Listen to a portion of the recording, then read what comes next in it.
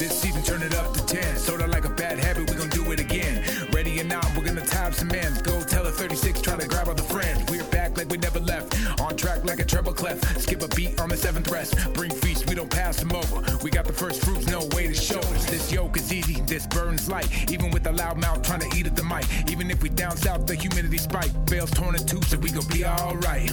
It's all grace till the Hoff goes off. Heretics better run till the top blows off. Got them all stood still like a jaw full of Botox. Time to break them down like a jaw on a blow pop. Don't stop, they're in need of it though. Through grace by faith, they could easily grow. New wave, new age, new way to see bro. Now one truth, life, one way to his throne.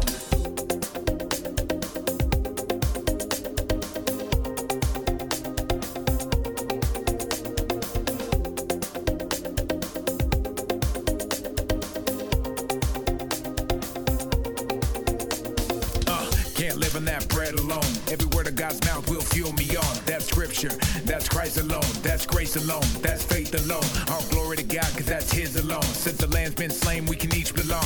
The Lord is my strength, my peace and my song. I'll lay it all down at the feet of his throne. So relax, got it still in control. He knows every care, every fear that you hold. He knows every hair, every need for your soul. Nothing new around here, this story's been told. Bet you feel weak and your life is in tatters. With bruised feet, your body is battered. You can't reach, trying to climb up that ladder. Sit back and hold fast till Messiah matters. It's all grace till the Hoff goes off. Heretics better run till the top blows off. Got them all stood still like a jaw full of Botox. Time to break them down like a jaw on a blow pop. Don't stop, they're in need of it though. Through grace by faith, they could easily grow. New wave, new age, new way to see bro. Now one truth, life, one way to his throne. Bet you feel weak and your life is in tatters. With bruised feet, your body is battered. You can't reach, trying to climb up that ladder. Sit back and hold fast till Messiah matters.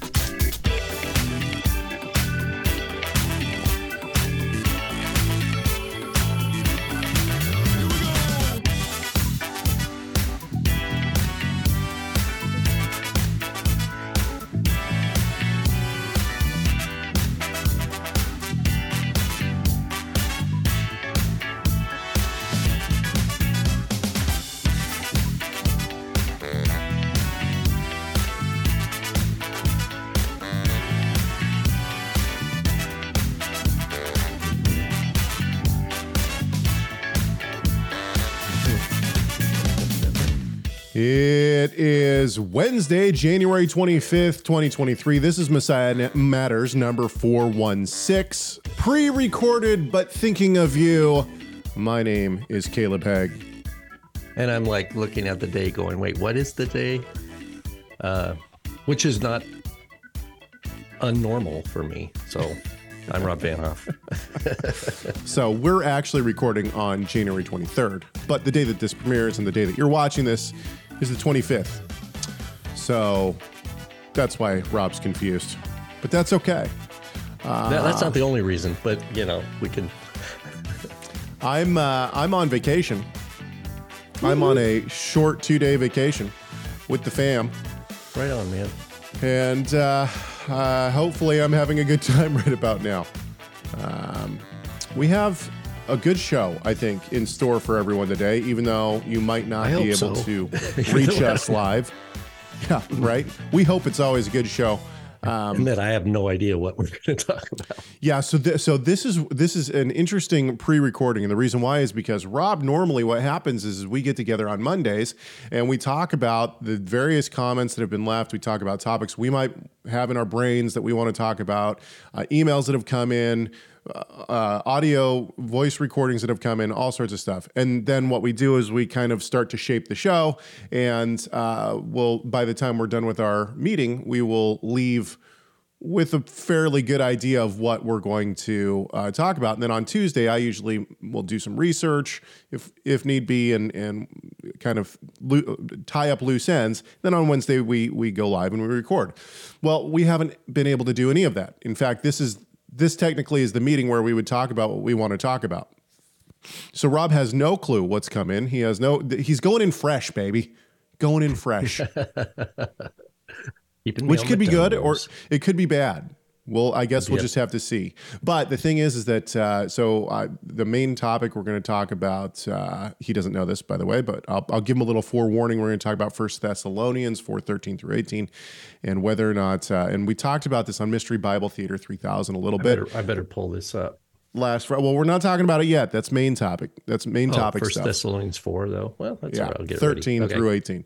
And so on Mystery Bible Theater 3000 last Friday, we talked about a prophecy that did not come true, but is still for some reason up on YouTube. I don't understand. Like, if I'm going to, like, I would think that if someone's going to botch a prophetic word from the Lord, you take that down pretty quick.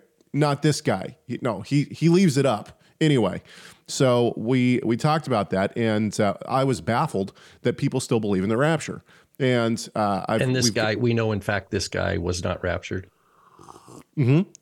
Okay. He put up a video 4 days ago. So still here.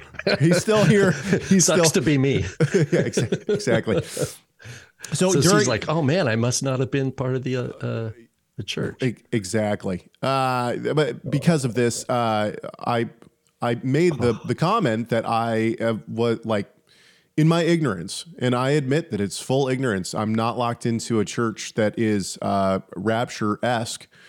You know, the church that I attend, it does not believe in a pre-trib rapture. Now, we'll talk about all this. Anyway, so I was mentioning that I was baffled that people still believed in the rapture. We've gotten some interesting responses to that. Not bad in any way, shape, or form, but people just saying, okay, well, you got to explain that. You know, how do you take 1 Thessalonians 4 then? Which it's going to be a good opportunity for us also to plug my father's soon-to-be commentary on 1 and 2 Thessalonians, which, by the way, I jumped into this morning for the first time, and I have to say, as is my father's work all around, there's no slacking off in his commentary on Thessalonians. Yeah, it's awesome. I caught one last week, but it wasn't the current. It was a recording from a couple weeks prior, and right. It was great, man. It was. So great. if you, by the way, if you don't know, and I'll pull this up on the screen for you. TorahResource.com is who produces this show. This show is produced by TorahResource.com. My father is the CEO and president of Torah Resource. But for those who don't know, Torah Resource is a messianic ministry, which is, I think, ironic because Rob and I talk about how opposed to mainstream Messianic Judaism we are. We're critical of the use of the term. Yeah.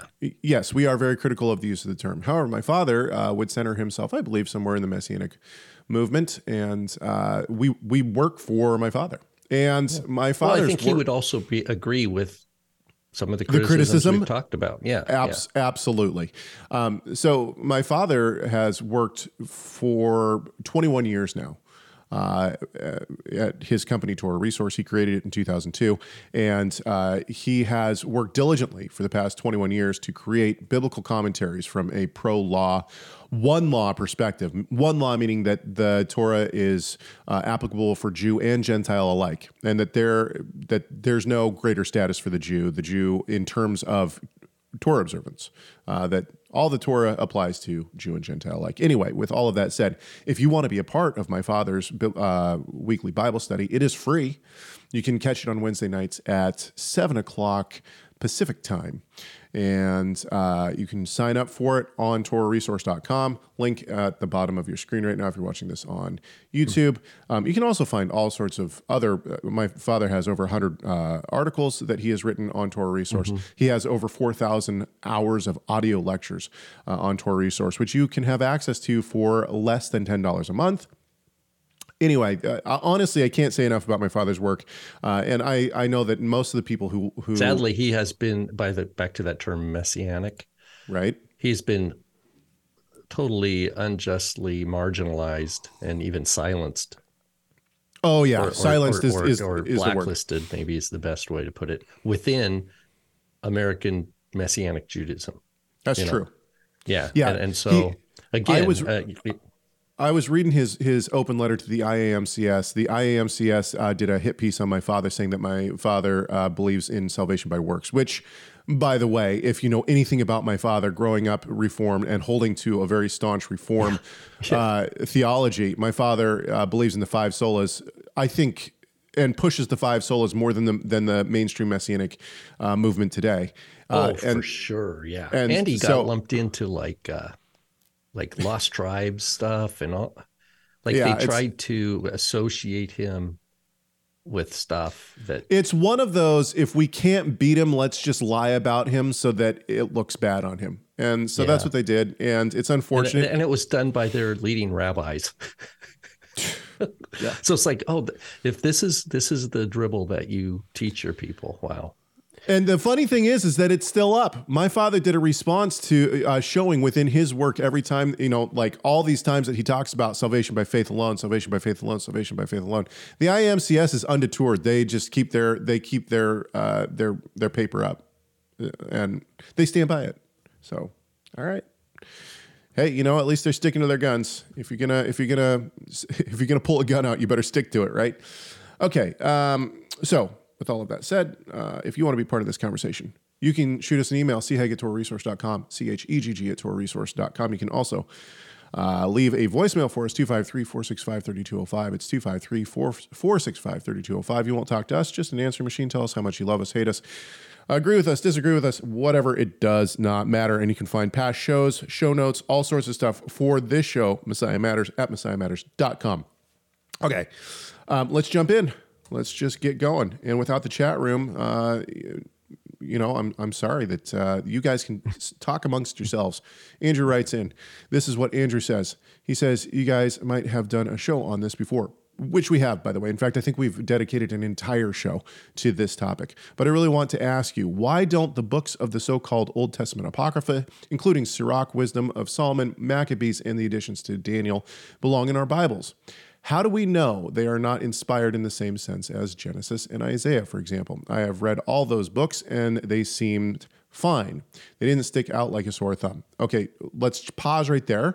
There are theological reasons why each one of these books is not in the canon. And the Wisdom of the Wisdom of Solomon, I'm sorry, I'm getting books mixed up. Sirach, rather, is a good example of a book that is very pro-Torah, and most people would say, especially in the Torah movement, most people would say, "Hey, man, this book is awesome. Why is this not in the canon?"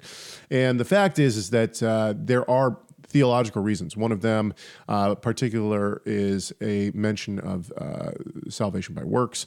Another one, it's a veiled mention of salvation by works. But there are several reasons. You can find reasons online if you look up online why these books are not in there. There are people who've put lists together of various theological issues with these books, but that's not the reason that they're not in the canon.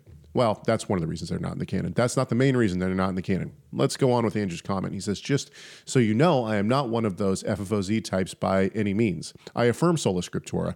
I just have trouble understanding why we have to go along with the European reformers on this in accepting only the books that are in the Hebrew Masoretic text. We're going to talk about that in a second. When the church historically accepted those extra books, we're going to talk about that, and possibly the apostles themselves didn't have a problem with those books, since we know they mainly quoted the Septuagint. Okay, and end of Andrew's email. Now, with all due respect, I would disagree with a lot of the last statements historicity here. First of all, the European reformers had nothing to do with the canonical books or what is in your canon today. The canon was closed. There's actually three different councils that we can point to, but traditionally the closing of the canon was done at the Council of Carthage in 412. The books of the Apocrypha were not added to were not part of that canon. They were not part of the Jewish biblical canon as we know it. And even when the Apocrypha was put with the biblical canon, it was put in the back and separated to show that the books were not considered Holy Scripture. It wasn't until the Council of Trent, which happened in the 16th century, that the books were added by the Catholic Church And they were added by the Catholic Church as a response to the Reformers. And Rob, I'm going to pass this over to you in just a second. But the reason it was a response to the Reformers is because the apocryphal books were never considered to be Holy Scripture, although they were considered to be on a level of worthy of study. And the Council of Trent decided, well, since the Reformers reject the Apocrypha, as everyone has, what we'll do is we'll add them as Holy Scripture to the canon. And now... Because we can. Because we can, right. And now what they say is, well, the reason for this is so that they can say, look, to their congregants, look, the Reformers are rejecting Holy Scripture. They don't even believe in the biblical canon. And so they add the Apocrypha as as canonical books in the 16th century, 1500s. And the Council of Trent, by the way, spanned what? I think it's just under 20 years or something like that. So it was a very long council, but neither here nor there. The point simply is that the Catholic Church adds the books of the Apocrypha. They were never considered scripture by the Jews or the Christians up until the 16th century and the Council of Trent. Now the Catholic canon is different than the what we could call the Reformed canon. But the Reformed canon is actually the canon that was decided upon by the Church in 412 at the Council of Carthage. All right, I'm going to pass this over to you. Go for it, Rob. So, yeah, regarding, you were talking about that cluster of things that he kind of put together, the last sentence or two there. One of is the Septuagint. Right. And we've talked about this many times. There is no, quote, Septuagint in the first century. It's not like it's a book that you can go buy at the store, right? What we have are various manuscripts of Greek translations floating around, and some that are just known, like, because there's like a Greek translation that has been repeated and memorized, and then people have just like we might have a verse in English, for God so loved the world that he gave his only begotten Son, whoever believeth in him shall not perish but have everlasting life. Okay, that's probably pretty close to the King James version, but I don't know if it's exactly, but it's something that circulates in our society, and you just know it. Now, it's not in the original language, but I have a sense of it in memory. Okay, so that happens too, right? In the first century, that's the kind of thing that's going on. But one thing, back to plug Tim Haig's commentaries, particularly, on the Gospels or in Galatians or Romans, where Paul is citing, or Yeshua or John, if it's in John, citing what we call, quote, Old Testament scripture, is going back and saying, look, what are the extant textual witnesses that we have to this verse, and does it match? And there's times where it's really close to what we have in early Septuagint copies. Sometimes it's very, very different. And so that's a little too simplistic for, was it Andrew? Is that? Yep. Yeah, for his thinking on that. You don't, it's anachronistic to imagine a, quote, LXX text. Septuagint is really a scholarly construct, from later times. So that which, but we do have later. So the Christians create essentially a book, a codex, right? They create the codex, and so what I thought was interesting here is Andrew says, I'm sorry, let me find this again. He says, 4th and 5th century, yeah. Right, but he says when the church historically accepted those extra books, I'm not sure where... Yeah, I'm not sure what he means by that. I'm not sure where you're getting that from, but even in the later codices that the church creates, the apocryphal books were never put within the biblical text. They were kept separate, and they were separated, and they were usually at the end of the codex. The reason that this is because the church has never accepted the apocryphal books until the Council of Trent, when the Catholic Church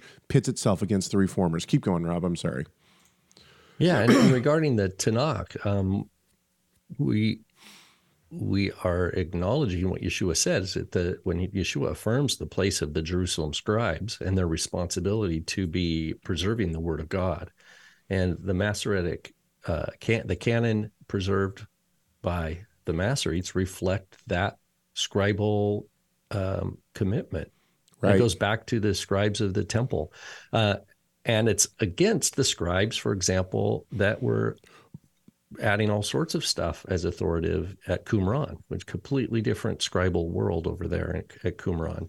So where you have like Jubilees and, Enoch and all sorts of astrological treatises and things like that. It's just not part of the faith of Yeshua. So we believe in the law, the prophets, and the writings, like it says in the Gospels, that these are inspired words of God. And then what we call the New Testament is the accounts, the four, Matthew, Mark, Luke, John, and the writings that are actually older than those in some regards, like Thessalonians, right? Or Galatians, Romans, like I think the earliest scriptural, what we call, quote, New Testament or apostolic writing texts are some of Paul's epistles. Right. Now, the gospel was pardon me, the gospel was orally communicated, obviously, during those first centuries post resurrection, but they were kind of codified, like Mark and Matthew and Luke and John, sometimes a few decades after Paul's writings. Yeah.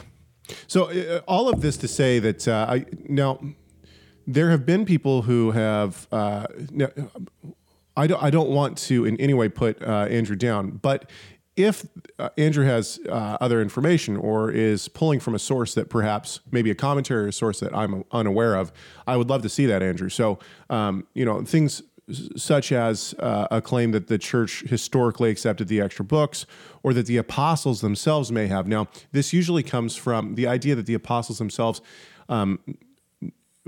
accepted the apocryphal books, usually comes from a mention of Enoch and from the book of Jude, right? Jude seems to allude to, it's possible that he's alluding to several of these apocryphal books. However, these are never introduced with as the scripture states, or as it is written, or anything, or as it is written, or anything that would suggest that it is seen as scripture. Rather, in the same way that Paul references, pagan works as well. We would not think that they all of a sudden are scripture just because he's referencing them. So, right. And that's a good point, Caleb. Just on that is that it is written is a crucial statement, a tie down that Yeshua uses, his disciples use. It is written, right? And that's what we care about. And so when the Reformers did, there is something to be said about the Reformers affirming the original languages of the canon, right? And there was a move against the Catholics, that the Rome did not like, which was the question of authority. And, right. Look, we don't need to look at the Latin. We're not beholden to this, this giant institution. Isn't it interesting? We're beholden to what is written. Isn't it interesting that the battle that the Reformation essentially sparks with the Catholic Church is over authority and where we get our authority from? And yet you have within the Torah movement today, you have, and this is one of the reasons that Rob and I have been so critical of various aspects of the Torah movement. I was talking to my wife about this just the other day, that there are people within the Messianic realm that are very, very unhappy with Rob and me right now and are saying so online. And then you have people in the Hebrew Roots movement who also are really not very happy with us, right? And so within the Torah movement, we're getting it from both sides. And then, Caleb, we need to change our video. We need to change our exactly. But that's the thing is that it seems to me that we're pushing against something that's happening within the Torah movement. And I think ultimately what that is, not across the board. It needs to be stated very clearly. This is not across the board. There are people, many people within the Torah movement today who believe in sola scriptura and believe in the authority of Scripture. However, within the Messianic movement and also within the Hebrew Roots movement, what you have is a push against sola scriptura, and really what we're fighting is the exact same thing that the reformers fought, which was a battle over authority and who has the authority to lead the believers. And what Rob and I are saying is it's Scripture. And I think what a lot of people within the Torah movement are saying is, oh, it's rabbis, it's these councils of rabbis, it's, whatever. It's the Mishnah, it's the Talmud. Exactly. The Zohar. Yeah. But and those who seem to push more that direction have a natural alliance with Catholicism and take against Protestantism. So I totally. They say as much. Mark, is it Kinzer? Kinzer, yeah, Kinzer. Yeah, it's all about. Look, we'll be good rabbinic, quote, believers, and you be good Catholics, and we'll acknowledge each other's authority. Legal authority structure, and we'll both be allied against those Protestants who silly reformers. They don't realize, and it's just like, wow, that's but really what you want. I think you have this on multiple levels, not just within like the Messianic realm, although we can point to it in the Messianic realm, but I think you have this within Christianity as well. So you have people like Dr. Kinzer who have openly said that the Gentile Christians should just be in the Catholic Church, and that the Jewish Christians should be in the Messianic movement. And then you have people like Dr. Michael Brown, who calls himself a Messianic Jew because he's ethnically Jewish and he is a believer, although I wouldn't necessarily put him in the Messianic movement, but nonetheless. And you have but he's happy to give blurbs on the back of books like Shapira, like he'll promote Shapira as a, quote, Jewish believer voice that's recognized. But even though his light, he's not going to see, I guess my food laws as obligatory or anything like that. Agreed. My point with Brown, though, is that Brown tends to be more centered in the charismatic movement, and he supports people like Sid Roth and whatnot who are getting these words from the Lord. And so now all of a sudden the authority marker shifts a bit, because it's like, well, the Scripture is authoritative, and I think Dr. Brown would say that, but at the same time you have these people who are saying, I got a word from the Lord and he told me. Now all of a sudden are these authoritative as well?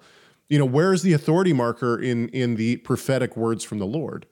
And why aren't we shunning so this authority marker tends to move depending on denomination. I haven't watched a lot of the Sid Roth, but there's a serious lack of discernment, I think, with Michael Brown, both with the Sid Roth stuff. Like, he's hosted people about, the aliens and the the whole thing. And then the Itzhak Shapira. So these are places where people in the charismatic leaders, Messianic, quote unquote, leaders in the Messianic realm who have a voice, like Dr. Brown is the one I'm talking about, who, in my opinion, has demonstrated serious lack of discernment. Right. And the question is, where does discernment come from in that domain? If I have this attitude of, I'm open to a prophetic word from anybody, I can't judge anything. I have to just hear it. That's, again, that's the problem. Back to the food, right? God said, don't just eat anything you want. Right. You don't. That's not the way it works. You don't just eat anything you want. And Yeshua says, be careful what you hear. Be careful what you listen to. Right? We have to have discernment. We have to have some sort of gate, some sort of filter, whereby we say, wait a minute. But see, whatever Dr. Brown has contributed in terms of his scholarship of answering Jewish objections to Yeshua, for example, and he's done some good, grounded work in that. Great domain. Work, yeah. Whatever. Agreed. So no matter what that gain is, for some reason, there's no filter when it comes to like Shapira, to where he'd say, wait a minute, hold on. But for like us, like alarms are going off, and I wrote a review on that, like, several years ago. Which can be found on MessiahMatters.com. Yeah. And the idea is like, I haven't seen anybody answer my, I don't know how many people have read it. Maybe only 36 people have read my response to the Kosher Can you Pig. expect any more, Rob? Can you expect any more? But the idea is like, come on, like, are there any takers? No, it's, he's just a Gentile. He's not Jewish. Well, once again, it's just like the conversation that we had earlier about my father. They have to silence you somehow because they can't respond. There's no response. There's no biblical response to what you're saying. There's only external responses to what you're saying. And here's the thing. I think this is a thing. So, like, I've written about what was that? What was it? Oh, Tent of David, right? The Tent of David, right? Which was a FFOZ. I think at some point they have to stop responding to us by name, because what they realize is they have to actually go and shift into, I got to ignore this, right? Because otherwise they're I think giving we all credibility. Have to do that. We all do even to name it though, but they don't want people reading our reviews. They don't want people reading. Oh no, yeah, of course not. No. And we don't want people reading them, but we'll tell that. We'll actually mention names. But if they say, don't read Tim Hague, don't read Rob Van Op's review of Kosher Pig, then people are going to go, oh, there's a review of Kosher Pig I could read that they don't like. An unfavorable review of Kosher Pig. Yeah. Yeah. Yeah. But I mean, in fairness to people like FFOZ and Shapiro and those guys who don't want people coming to our unfavorable reviews, I understand not wanting to point people to that kind of stuff, because I don't really want people going and reading Shapiro's book. But at the same, and even like Jeff Durbin and those guys, when they were responding to us, they never mentioned us by name. They never mentioned our channel, nothing like that. And so I kind of understand that. But yeah, I agree with you. It's a silencing mechanism. Okay. But there are times when we do mention names. Oh, of course. Yeah. And I think for us, we, sometimes we have to.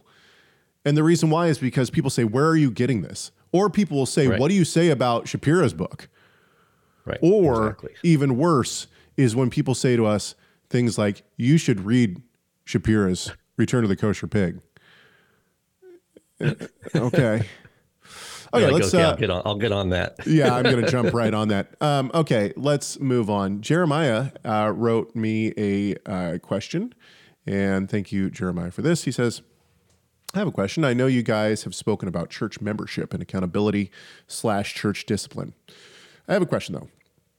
How do you submit to a church that disagrees about the Sabbath or other days that the Lord has appointed, or to elders that firmly believe it is totally okay to eat unbiblical food? Okay, I can speak to this, I think, somewhat directly, because I was in a Messianic Jewish congregation. My wife and I were sent out by that congregation to start our own fellowship on Saturdays that was geared more towards people who were not necessarily going to want to observe all things Messianic. In other words, Gentiles who were not used to a traditionally Jewish service or anything Jewish, but were used to their church. They just were now interested in the Sabbath. And so we started a small church. The Lord used that for about 5 years. And praise the Lord for that. We made some great connections, but ultimately that ended up dismantling, and we moved on to a church, which we now attend. And the church that we go to is non-denominational. However, I would say that although they are not associated with a denomination, they're clearly Presbyterian, which we are not. And that's totally fine for us. And the teaching is very good. However, it has been made clear from the pulpit that they believe that the Sabbath has been moved to Sunday. And simply from the church picnic, which we attended in the summer, it's clear that people are not keeping a kosher diet there, which is between them and the Lord. So obviously back to Jeremiah's question, how do we submit to church authority that is wrong on these things. And I think that this is a bit of every situation is different. We have been blessed to be in a church where many of the congregants that are at the church we go to know my father and know the work that he's done before, and they know of him within the community of our city. In other words, they know about him leading a Messianic congregation and some of his background. And so many people are happy to not only see my family there, but to, oh, I knew you when you were 6 years old. Oh, I saw you grow up. I knew you when you were 11, these kind of things. So I think we have a little bit of a in there, not in terms of us trying to do anything to the church. We have not entered this congregation attempting to evangelize or to change them. We are there to lift up and to be lifted up. And so I think, unlike many who are Torah observant, I think a lot of people go into a church as Torah terrorists. In other words, you should listen to what I have to say. And we haven't entered in that way. With all of that said, we attempt to submit to our leadership as best we can without, of course, going against the scriptures. And I think that our leadership would agree with that. Now, not everyone's going to have that situation. There's going to be plenty of people who go into church and the leadership is going to be very upset about people wanting to keep a Saturday Sabbath or wanting to keep the kosher laws. And so, once again, my situation is not going to be the same as everybody else's. What we do is we believe that the scripture is obviously above any man-made authority. And so we will submit to the authority of the church as best we can, unless it is asking us to go against what we believe the scriptures clearly state. Now, since we haven't made a big deal about that, in other words, we haven't gone in saying, the Sabbath is really on Saturday, or I can't believe that there's, bacon in this pea salad over here. How dare I'm going to flip the table kind of a thing. We simply pass over the pea salad with bacon in it and eat something else, or, and we go to church on Sunday, but we keep the Sabbath in our home on Saturday. And I don't think that we have made a big deal about that to our leadership. But I think that it's a touchy situation for a lot of people. Rob? Yeah, I appreciate, what you're doing there. And we're not members of any church. So I'm not, my wife and I, we did that many years ago, and we still lived in the Seattle area. I worked at my job. I worked with the guy I became really good friends with, who was a pastor of a church. And so we started going there, and I started leading music and stuff like this. And it was a Sunday church. And he said, hey, would you, teach the teens? So my wife and I took them through the book of James and stuff like that. And we did a Passover Seder for them. So they knew where we stood on those things, but we for that whole season, I think it was just over a year, we really poured ourselves into that little community. It was just a little church, right? It was of a particular denomination. And, but we realized for us, and again, I agree with your point. Every situation is different because you don't know what the Lord's going to do. Right. That this situation got to be to where it was clear that there was agendas in place that were really not interested, and it really wasn't. It in our view, it really wasn't, sadly, a Word of God oriented situation like we had thought. In other words, our perception of the situation was more naive initially, and we poured ourselves into it and got some bumps and bruises along the way. Sure. But it was still part of our own path and our own kind of growth in discernment. And so I would encourage people who are in a situation, now maybe you're not like Caleb's situation where you have connections or family history over many generations. to go and there's nothing wrong with going and experiencing different local expressions of the church. But I agree that if, you got to have your deal breakers, and if your deal breaker depends on where you draw that line. If the deal breaker is, well, they don't keep the Sabbath, so I can't go. Well, you might be missing out on an opportunity there if you're going to be that strict about it. If you're wanting to find a place that you can go and be a teacher, but you yourself don't, haven't had any personal spiritual growth of your own, that's not going to go well. It's definitely a humbling situation. But if you go like Caleb, like you're doing, you say, look, I come from a 66 book canon. I believe in the sola scriptura, right? With the doctrines of grace. So you go into a reformed kind of world. That's totally doable, I think. I think that's totally doable. And but also you don't want to be like Caleb. I imagine you stick out because probably no one else is wearing tzitzit, I would imagine. That's true. So that's something, but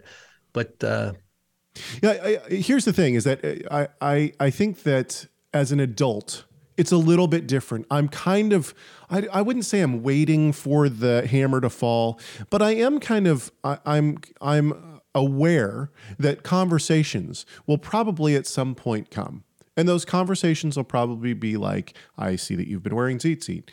Tell me about that. Or, I saw one of your shows where you were talking about the Sabbath. Or, hey, you invited me to a Passover Seder and it was great. Let's talk about that. I mean, those kind of things. We've considered recently inviting the pastoral team of our church over for Passover, not because we're trying to get them to all of a sudden start celebrating Passover every year, but rather because we think that it would be beneficial for them to celebrate a Passover and to connect those dots within the Gospels. And so it's, once again, it's not like I'm not on a mission to try to change the pastoral team of my church over to this, to being Sabbatarians. With that said, I also understand that there could be a situation where they say, hey, we don't align with what you believe. Maybe it's time for you to leave. Now, I honestly don't think that would happen at the church that we're currently at, because I think there's a lot of reasons I don't think that would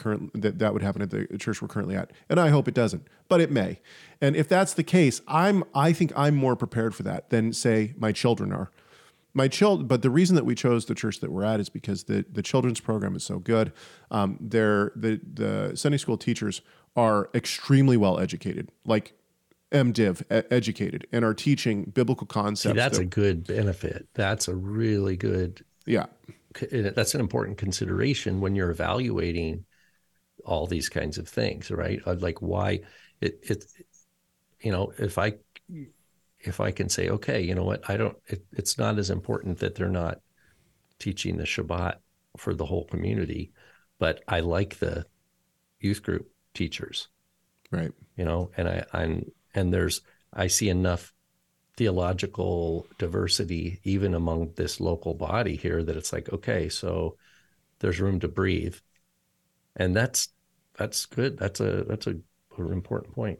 But if we were asked to leave, which I pray and hope does not happen, but if we were asked to leave, I think that our children would be the ones who would be more shocked or more affected by that. And not that we wouldn't be affected. Please don't hear that. We've made some unbelievable connections with people at this church, and we are very blessed to be among believers that not only are willing to discuss the word, but are and not discuss the word in terms of us constantly trying to change people's minds. Once again, it's not like that at all. It's more of people building us up in the word and us trying to build them up in the word. And so that has been very good. It's been very, very good for us. And we're happy to be there. When it comes to authority, though, I really feel for some people who are in churches and are having a very difficult time because their leadership is really challenging them in what they believe. And that may happen to me at some point, but for now, I haven't had to deal with that. So what we do is we attempt to lift up with the word as best we can, and we attempt to submit to the authority. And so far, that hasn't been a problem. That's probably not a very good answer to Jeremiah, and I apologize if that doesn't help you. But that's the best I can give you right now. Okay, we're going to move on. We're going to move on to the topic of the rapture. You could write an article for your Pronomian website called "How to Pick a Church." We have.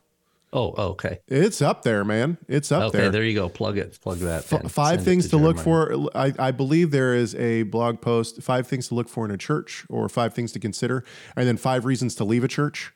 There you go. That's all up there. Check that out. Check out that article. Yeah. Okay. Race Armada wrote in and said, I've been blessed by you both. By the way, this was on our Mystery Bible Theater 3000. I've been blessed by you both for over 3 years and align with you on all primary doctrinal issues, original languages, pro-law as well. I wanted to ask your clarification because I find this to be surprising. The dead in Christ rising up first, then who alive will be caught up in the air to meet the Lord in the air. The doctrine widely known as the rapture. From this video, that is the Mystery Bible Theater 3000. It sounds like you two don't believe that will happen. If that's the case, how do you interpret 1 Thessalonians 4:13 through 18? I'm very post-trib because Matthew 24 is very clear. The saints will be here while the trib goes down. Verse 29 says immediately after the trib, and verse 31 is where he gathers his elect. Is there another view of these scriptures that I have not known? Okay, so I think there needs to be a little bit of clarification. What I don't believe in is a pre-trib rapture. That is that Christ will come and he will take all the believers out of this world and take them into some kind of, I don't know what you want to say.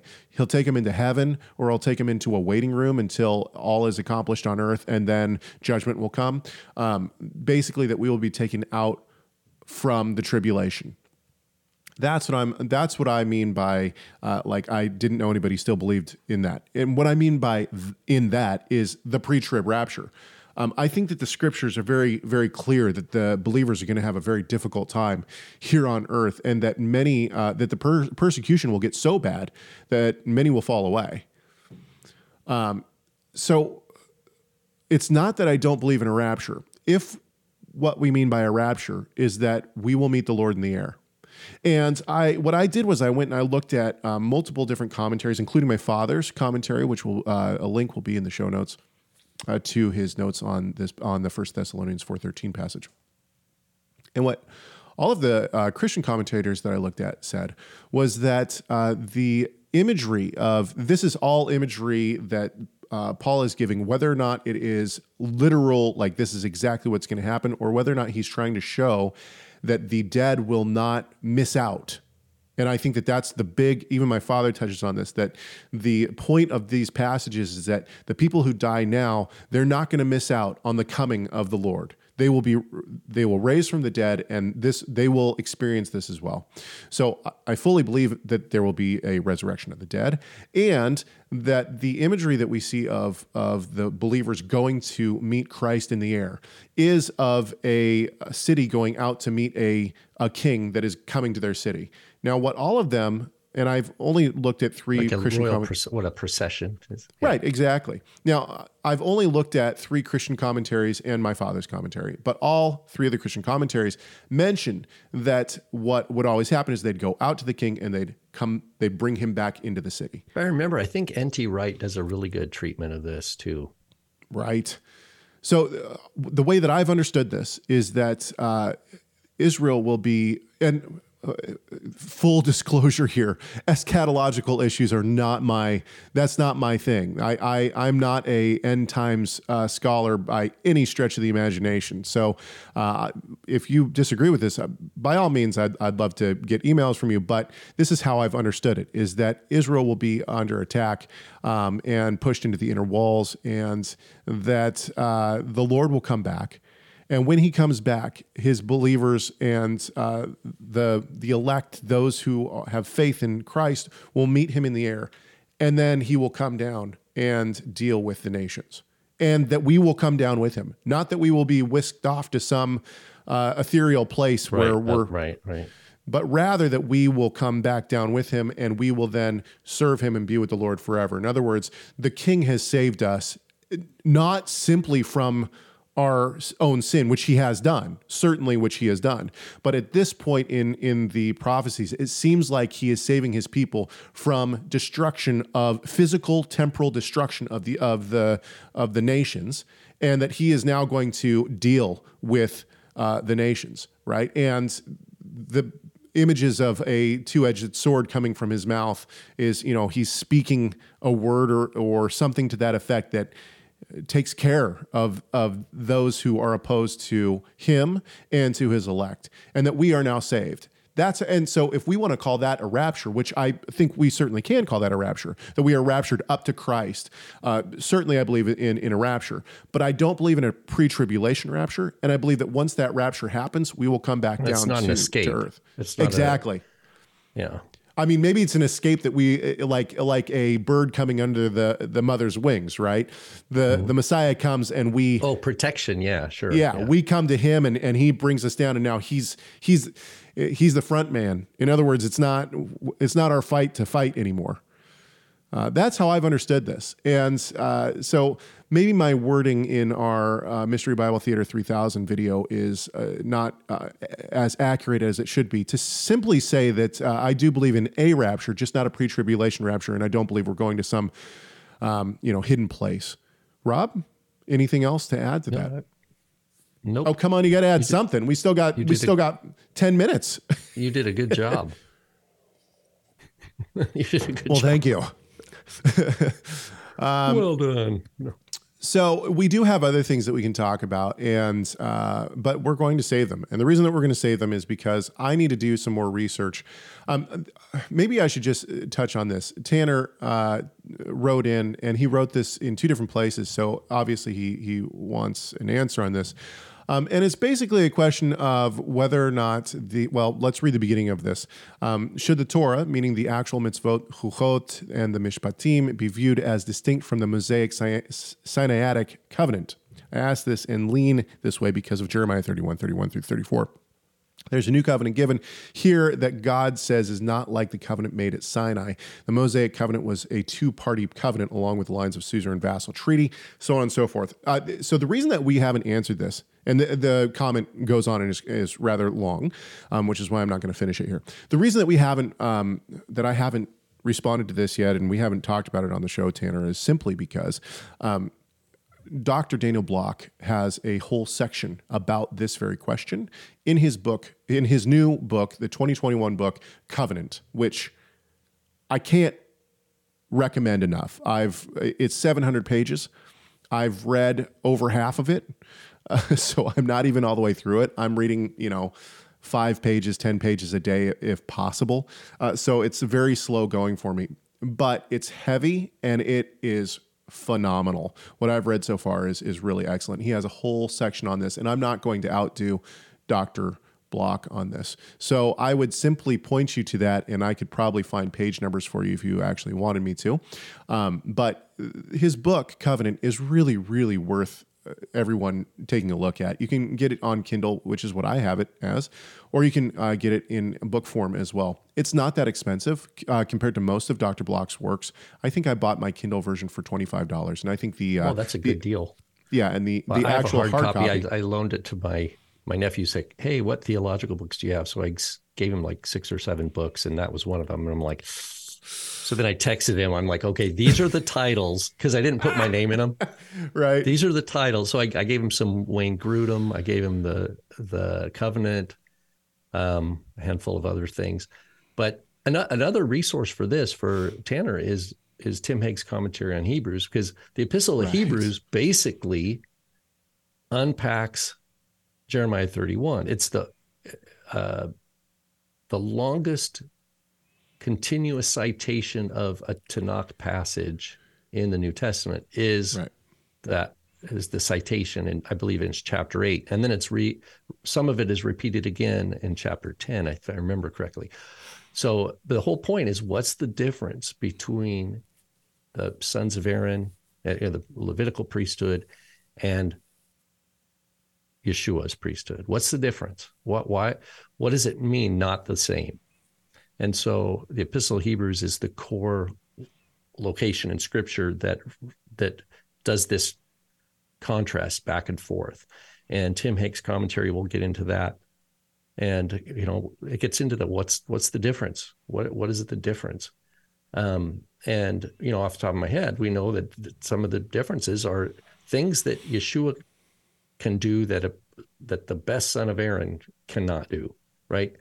The son of Aaron can be inspired by the Holy Spirit and can preach the word of God and teach the word of God, but cannot bring one person to repentance, because as much as a son of Aaron can love God with all his heart and serve him in the capacity of a priest, he cannot change someone else's heart. He can't even know someone else's heart, whether someone's repentance is authentic or not. Right. Another is that they're limited. I'm just pulling right from the Epistle to Hebrews. I mean, so it's probably stuff we already know and are well aware of. Limited by lifespan. So even if you have the greatest, Yeshua says John the Baptist, there hasn't been anyone greater born among women, and he's a son of Aaron, right? And he's preaching, but it's not John's preaching that worked repentance. It's the Holy Spirit. So John could not read hearts. John could, and John was limited by a lifespan. And it's just as Aaron himself died in the wilderness, he was limited in his lifespan, whereas Yeshua is not limited in that way. Right. God himself writes the Torah on the heart of his people. So it's instead of being external testimony towards the people of Israel, it's internalized. That's something only God can do. Right. And so these are some of the things that come to mind. But again, the book that Caleb's talking about, Block's book, The Covenant, Tim Hake's commentary on Hebrews. And the reason I say Tim Hake's commentary along with it, because there's a lot of commentaries on Hebrews out there that I think are coming from a non-pronomian orientation, right? I wouldn't say antinomian necessarily, but okay, Caleb, final question. In this context that I'm talking, would you say there's a difference between antinomian and non-pronomian? Yeah, and yes, and actually, so we touch on this a little bit when I talked to Andrew Schumacher, who he is the director of Beginning of Wisdom, which is basically dedicated to showing that he says the Hebrew roots, but I think that it's better to say he's really working to show that the Torah is not applicable for that certain parts of the Torah, like the kosher laws and the Sabbath, are not applicable for Christians today. And so when I talked to him, which you can find my conversation with him on pronomian.com, when I chatted with him, he said, I would consider myself pronomian. And actually, if we look at Greg Bahnsen, Dr. Bahnsen's definition, he was the one who coined the phrase pronomian. If we look at his definition of pronomian in his introduction to by this standard, then pronomian certainly is a sliding scale. He says that there are people who believe that the law is beneficial for a believer today to study, and to, there are parts of it that should be lived by, all the way to people who believe that the temple sacrifices should still be going on today. And so he gives this extremely wide idea of pronomian, which is one of the reasons that I have tried to show various views on pronomian.com. All right, that's it. That's what we're gonna end it right there, and we will be back next week live, Lord willing, with another show. And yeah, we hope that everybody's had fun, even though we weren't here live with you today. All right, we hope that this conversation has done at least one thing, and that is to glorify our great God and Savior, Yeshua the Messiah. Why? You know why? Because Messiah matters.